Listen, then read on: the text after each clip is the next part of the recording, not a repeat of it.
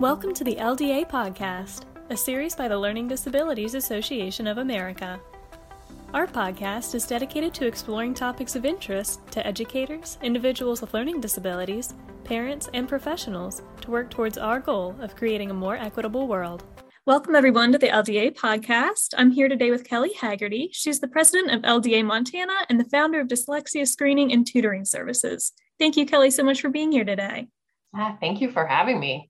So, Kelly, just to dive right in, could you give us a little bit of a background about yourself? Yes, I am a dyslexia specialist, and I've been screening/testing kids or children, adults for dyslexia for over a decade. So 15 years I've been doing this. And I got into this business of dyslexia, let's call it, because I have 2 out of 3 children of my own, and my husband are dyslexic. So once my children started, my son started struggling with something that it was unidentified, and no one really knew why this smart child was not at the top of the class. And so I started doing some research and discovered that he is dyslexic. And then my youngest one was, and my husband, because it's definitely hereditary. First question here. What are the signs of a learning disability that teachers should be looking for in their students? I know you work mostly with dyslexia. Absolutely. I think that teachers really need to be aware that children, for the most part, they're there because they really want to learn. So if you're seeing someone that's acting out, a child that's acting out, and it's like, what's going on? Sometimes they can be trying to get out of something that's very difficult. You also can be looking for a child that is trying to just kind of stay under the desk, or don't call on me, the extremely quiet child. Sometimes they'll try to get out of class. So again, act out and that kind of thing. So I think you should be looking for that. Also, if they're not performing to the ability that you think, and then I think you should look at that and go, all right, what's going on and what areas are those difficulties occurring in? Definitely. So it sounds like looking at the reasons behind the behavior, not necessarily just what the behavior itself is. Exactly. And there are specifics as to things to be looking for, especially with dyslexia. If a child can verbally give you the answers to questions and have a vocabulary for it and go, oh yeah, I know all about that. But then when it comes to putting those answers down on paper, there's a disconnect. And that's a huge thing to be looking for. Absolutely. So if you're an educator who's noticing some of these signs, what should your first steps be? I think most teachers that are in the classroom, they have steps that they are supposed to follow. Their principals have told them, and they go right through those steps. The schools obviously have a way that they know that you're supposed to bring that to the principal's attention.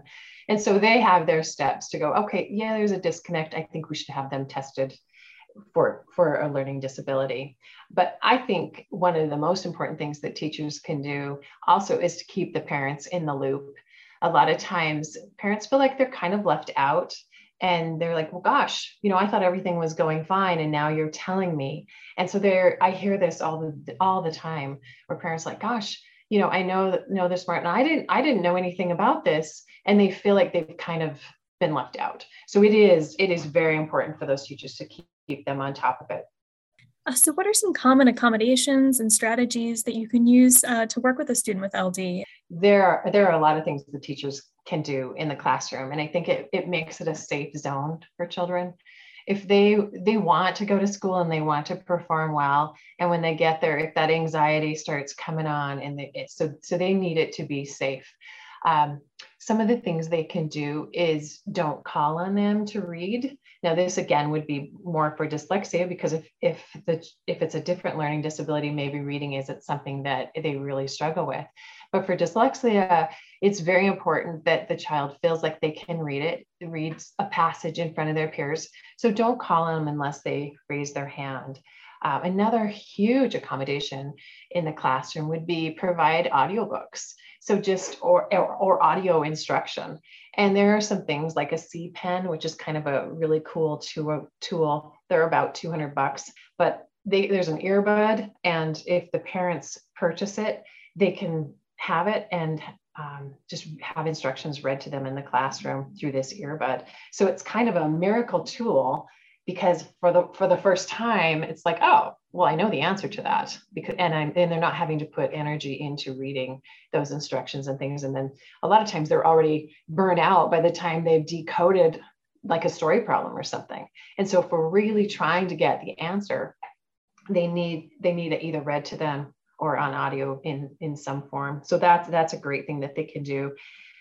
Again, they can answer verbally. So if you know a child is struggling and you're like, this does not make sense, I know they know the material, why can't they get it down on paper?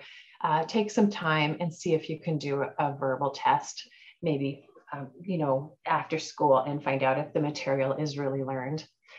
It's also important that they accept dictated work, like from their parents, if they have homework.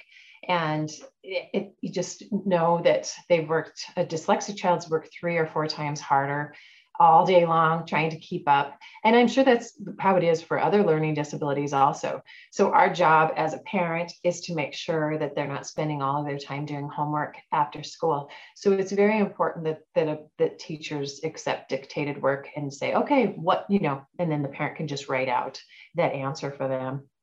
I think it's also important that reduced assignments, if it doesn't, more, especially in math, isn't necessarily better. If you have 2 problems that are the same, it's very important that it's just like, okay, just have them do one, because they will, a homework assignment that might take someone without a learning disability 10 minutes could take up to an hour, depending on what it is.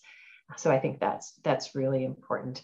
One accommodation also that I love, and I think is mainly for a little bit older, like 3rd and 4th grade, is provide notes. Sometimes that disconnect between trying to get, kids that are dyslexic struggle with spelling. So if they're trying to copy off the board, it's like, I don't necessarily know how to spell that word. And also if they're struggling with reading, so they're taking that letter by letter off the chalkboard, or off, I guess it's just off the whiteboard. So it's important that if they can listen to the lecture, that auditory memory a lot of times is just a gift. But if they're trying to take notes, they've lost it. So it's important, just push print if you can do that, or have a student give them their notes. And that should be for anybody in the classroom. It doesn't necessarily for those that have learning disabilities. It's a great thing. If you have an auditory memory for what the teacher is saying, and you can pass that test 90% already, heck, why not go for it that way? So I think those are some of the main ones. There are a lot of accommodations, like preferential seating, those kind of things. Don't keep them in for recess to do work. They need to go outside and play and be social and be around their friends. We definitely need to have them reevaluate, because someone that's in kindergarten or 1st grade, they're obviously not taking notes yet. So when we evaluate a child for dyslexia, I give them all of the accommodations through high school. And so I tell parents, you're not going to need all of these, pick the top ones. And it's a living, breathing document, especially if they have a 504 plan through this school. So it's like, go in, get evaluated, say, yep, we need this one this year, we don't need this one. And our goal is to get rid of those accommodations. And so that child is immersed in the classroom and doesn't really need them. But once they get into high school, it can be something like, don't make them take foreign language. It can be more time on the ACT only. So if they're down to just those type of accommodations at that point, that's great. Our screening tests that we run are good for college also. The colleges around here, they send those students to us from the Disability Services Office, and they need it identified what the learning disability is. And then they can provide those students to take their tests down at the Learning Disabilities Office, so they get more time on tests. That's a great accommodation that I forgot to mention earlier, is just give the students more time. If everyone's looking at them going, okay, I'm done. Well, those peers, then there's that stress and that anxiety that starts to come. And so let them do the testing in a private setting, let them have more time, have them come after school or before school when everyone else maybe doesn't even know. But the college accommodations, they will provide audiobooks once a college student has purchased books, and they have proof with a receipt, then they have all of the capability to go ahead and provide the audiobooks on any device that they want. And that's a huge, huge thing for a college student.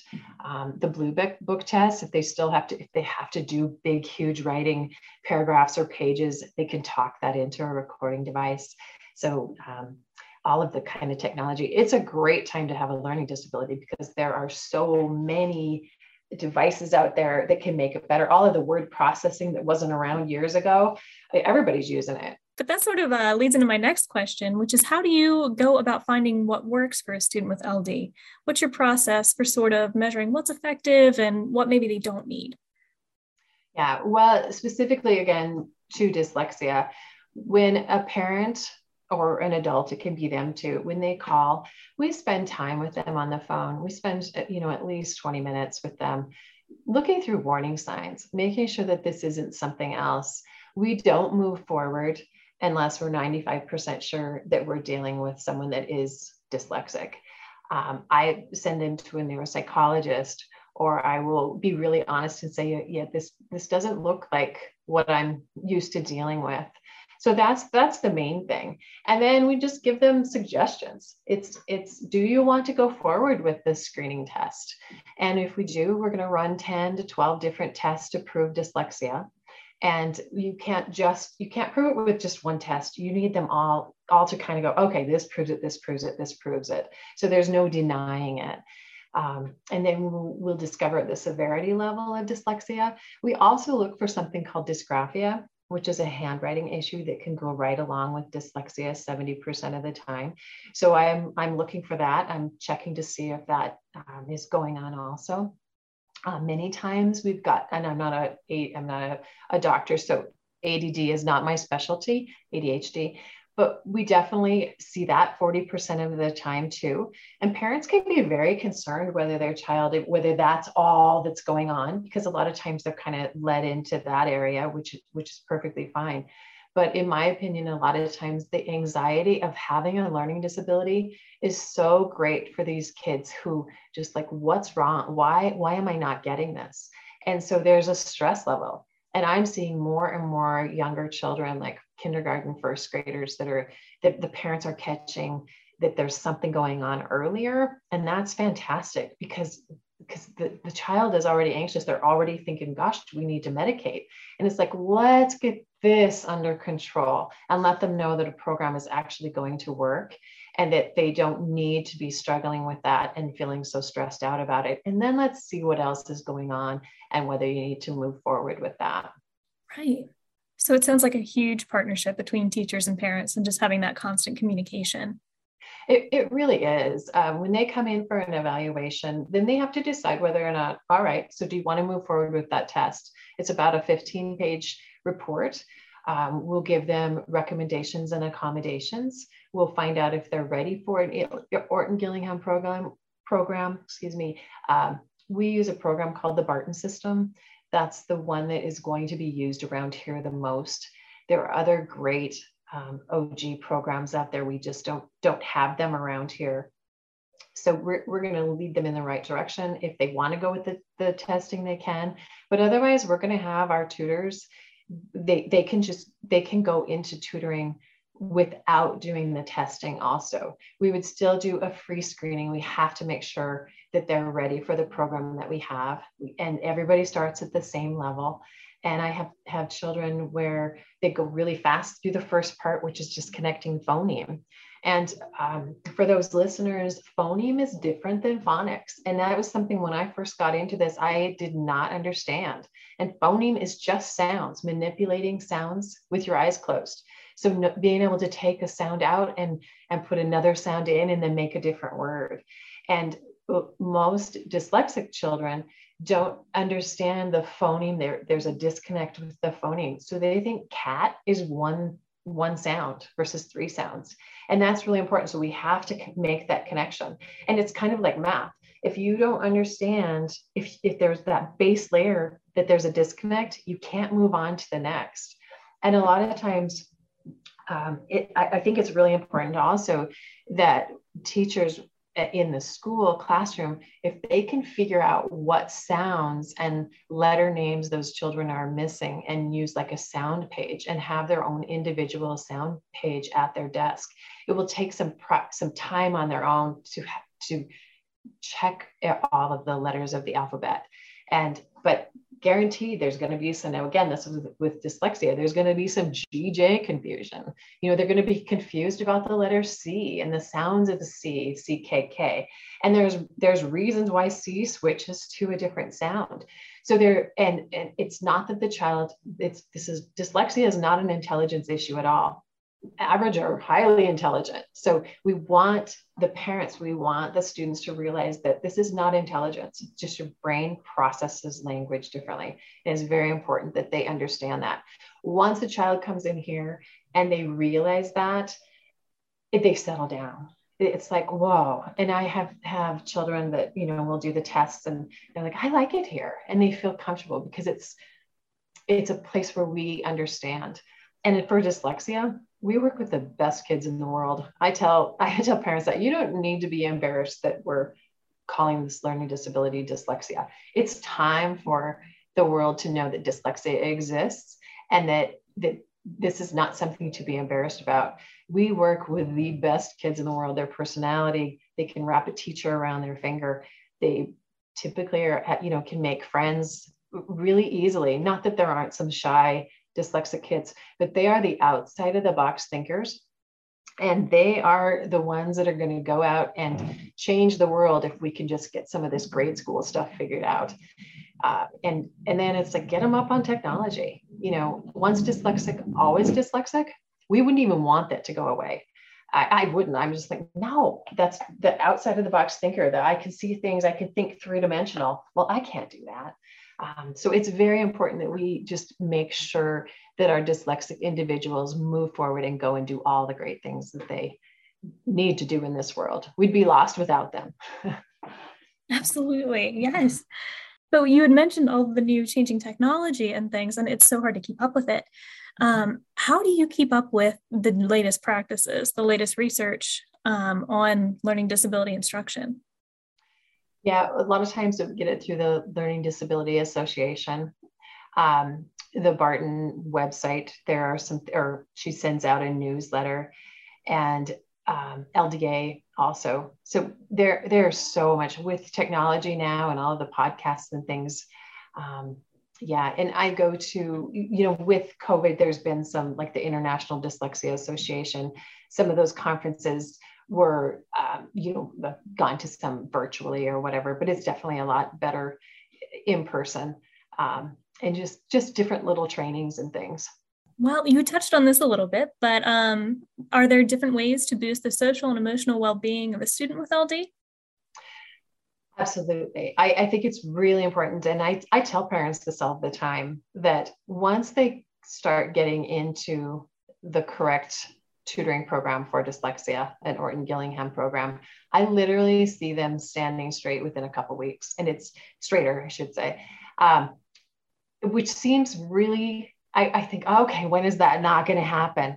But I've seen high schoolers where they come in and they're walking straighter. The child comes in and they're just all over the place, and they're trying to distract you to begin with, because they could do all these great things. And then all of a sudden, within a couple of weeks, they kind of settle down. So it really does give them confidence and makes them understand that for the first time, this program or what we're doing is finally going to work. And it's not just another program where, okay, memorize this word. So a lot of the programs that are for non-dyslexic kids, they have a visual memory. So it's kind of a mixture between phonics and using visual memory. So read it, look at it, know it. And someone that's not dyslexic, they look at a word like does, and it goes in their memory bank. And it's like, okay, that word's does. And then 3 lines later, that word does comes up. It's like, oh, there it is. Oh, and then they're looking and they're, oh, there it is. Someone that's dyslexic, the weaker that visual memory for words, the more severe they are. So it's like, oh, okay, the parent says, okay, that word's does. All right, okay. They see it again. And then the parent's like, okay, there it is. That word is what? And they go, oh, it was does. Remember, it was does. Oh, okay. 3 lines later, they don't recognize it. That's a weak visual memory for black and white service words. And so they need to know how to decode. So once they come in, once they start getting, even if they're just identified as this is what this isn't an intelligence issue, there's such a relief to that. And I've seen in this year alone, I've seen some middle schoolers, high school, that it's like, no, I'm so glad to know this. And they'll come in my office because I have them come in when we go over the testing results. And many of them are tear up or cry. It's such a relief. And they need to know now whether they go on to college. A lot of times they're so beat up and they just really don't like school. They need to know, and they need to know that go do the great things. So what advice do you have for working with students with LD within the general education classroom? What would you say to those teachers? I think it's really important that they realize that, like with dyslexia, 17 to 20% of the population. So in a classroom, they've got 5 students that are dyslexic. So that's a huge percentage. And the severity level can be from mild to profound. We would never, with mild, you wouldn't come see me. And I've never seen a profoundly dyslexic child either. But they really need to know that there are kids in here that are struggling with, and again, I specialize in dyslexia. So so they need to be aware of that. Now, a lot of times where they're not a specialist, they are not allowed to say, we think it might be this. But if a parent does bring up, what's going on, the teachers can send them to different websites. And it doesn't have to just be specifically to dyslexia. It can be like LDA. Get them in there so they're looking, they're aware. I know teachers are in a very precarious situation because I've seen it. I've had parents tell me, 1 minute they want to know, but then if you say it and they're not on the same page with you, then they're mad because you brought up something that the child might be, and so you have to kind of be careful. And I get that. And I was in denial when I first started out in this too with my own kids. And so you have to be at that point where you're ready to listen. But if they realize and they can say, this is a huge percentage of people. I think there can be some warning sign sheets too. Definitely teachers need to check with their principals what they can and can't do. So with the state laws, like they are, some states totally recognize certain learning disabilities and it's okay for them to say, hey, check this, and this. But I do think a lot of times they need to make sure that the child is at least possibly of getting tested through the school and see what the discrepancies are in their learning ability between what their IQ is and how they're actually performing. And then I think it's important that it's identified what specific learning disability they're talking about. Definitely. Yeah. Specific terms are really helpful with that. Definitely. Yeah. So I just have one last question for you. And again, you touched on this a little bit, but what are some good resources that educators can look for to get more knowledgeable about helping students with LD? I think there are more and more websites to go to. Like for me, it's always been, things like an International Dyslexia Association.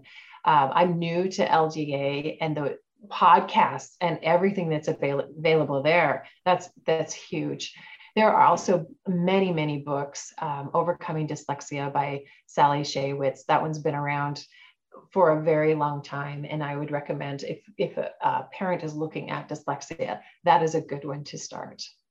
Well, thank you so much for talking with us today. We're so happy to have your expertise on this topic. Thank you very much for inviting me. And I hope that this is helpful for all the parents and educators that might be listening.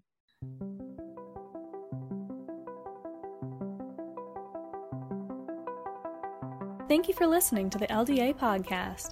To learn more about LDA and to get valuable resources and support, visit ldaamerica.org.